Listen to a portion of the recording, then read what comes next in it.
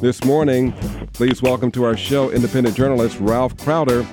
Ralph Crowder III, he's here to fill us in on his McRae's All-Star story, a community discussion happening this Saturday. Good morning, sir. Good morning, Mr. Freddie Bell. How you doing? Unbelievable. How about you? I'm doing good. I'm glad I can get some messages out to our KMOJ audience and our community in general, so I appreciate it.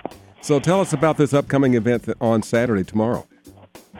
Well, first of all, whoever thought that we would be having 4 monthly conversations heading to 5 at the Minnesota Historical Society Community Lab about subject matter, basically about the African-American experience, broader than slavery narrative. So I'm really pleased about that. But this particular event coming up this Saturday, February 17th from 2 to 4 is the McRae All-Star story.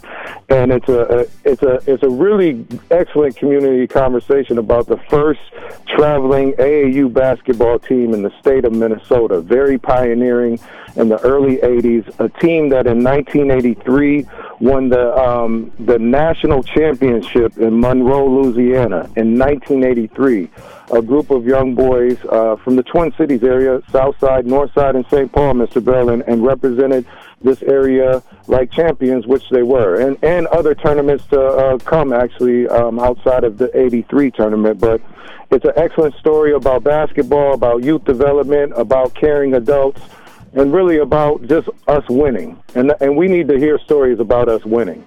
That's interesting. We're talking with Ralph Crowder, who's an independent journalist, and the series Before the Mayflowers Landed. And why was this team, there are not a number of champions that have come out of Minneapolis, a number of great musicians, people who are history makers. Why is this team so important to basketball history, and how is the impact of this team still being felt, if it is?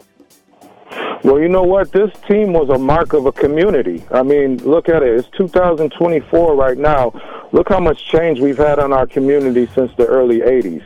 And that's a marker of time. And anything that we do that is affirming our humanity, affirming our success, affirming our continued contributions to history, we need to document those things and celebrate them. And so, this was a story of basically, like I said, young boys from the Twin Cities area that traveled the nation, and from a very, very committed, caring adults. My father, one of them, and Dr. Charles Sims, who used to play for the Minnesota Gophers, being another. And so we all went on to do different things, of course, as life, continues. But this particular time period, every individual that played on these teams out of the McRae All-Stars has an individual story and an individual narrative, and we want to just basically honor that outstanding accomplishment of these young boys and these caring adults. And so I'll let them speak for themselves tomorrow. I understand this team crisscrossed the country, just picking up wins and tournaments and just taking the trophies all around America. Absolutely. And like I said, Brother Bell, we need to hear stories like this. Oftentimes, especially with our youth, we hear so much things of what we're not doing good, what we're not accomplishing. So can you imagine in the early 1980s, 2 black men traveling with a group of black boys, mainly from the Twin Cities inner city neighborhoods, winning national tournaments that weren't sponsored by corporate America, that wasn't sponsored by Nike or any shoe company, but actually sponsored by love and commitment.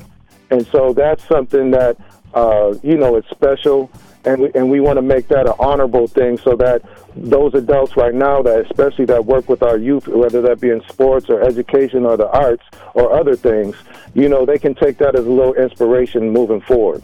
Can you explain how this series is going to go beyond the film and the conversations that kick off tomorrow?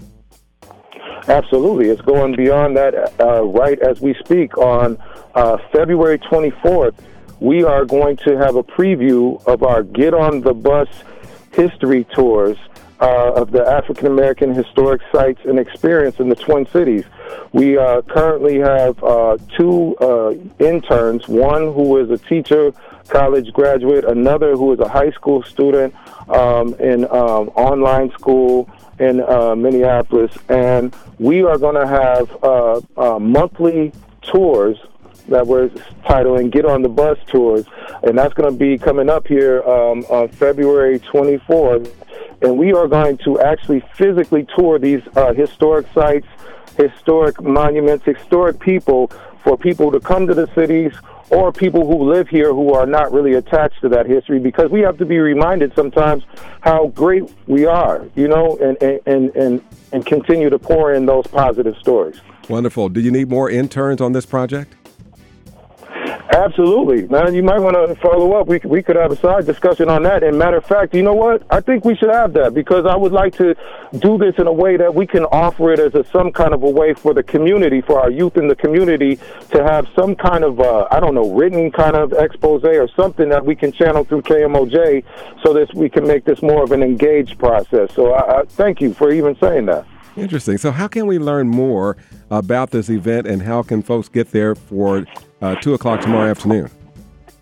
Okay, so for any information, you can go online right now at mnhs.info/Mayflowers, like before the Mayflowers landed. So once again, mnhs.info/Mayflowers, and just tomorrow. It's basically tomorrow, Saturday, February 17th, from 2 to 4.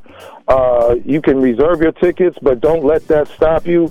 We want to see our people there, and we want to see definitely this beautiful affirmation of youth and adult leadership in the Twin Cities area that went all across this nation in the early 1980s. So thank you again, Mr. Bell, for having us as a platform to utilize to put out these announcements for this monthly series, and we appreciate KMOJ and the listening audience. It's our pleasure, and no excuse not to attend tomorrow, because the forecast says it's going to be sunny and even warmer. Ralph Crowder, again, thank you enough for being with us this morning and sharing about the AAU Basketball All-Stars. Thank you for being with us this morning on KMOJ.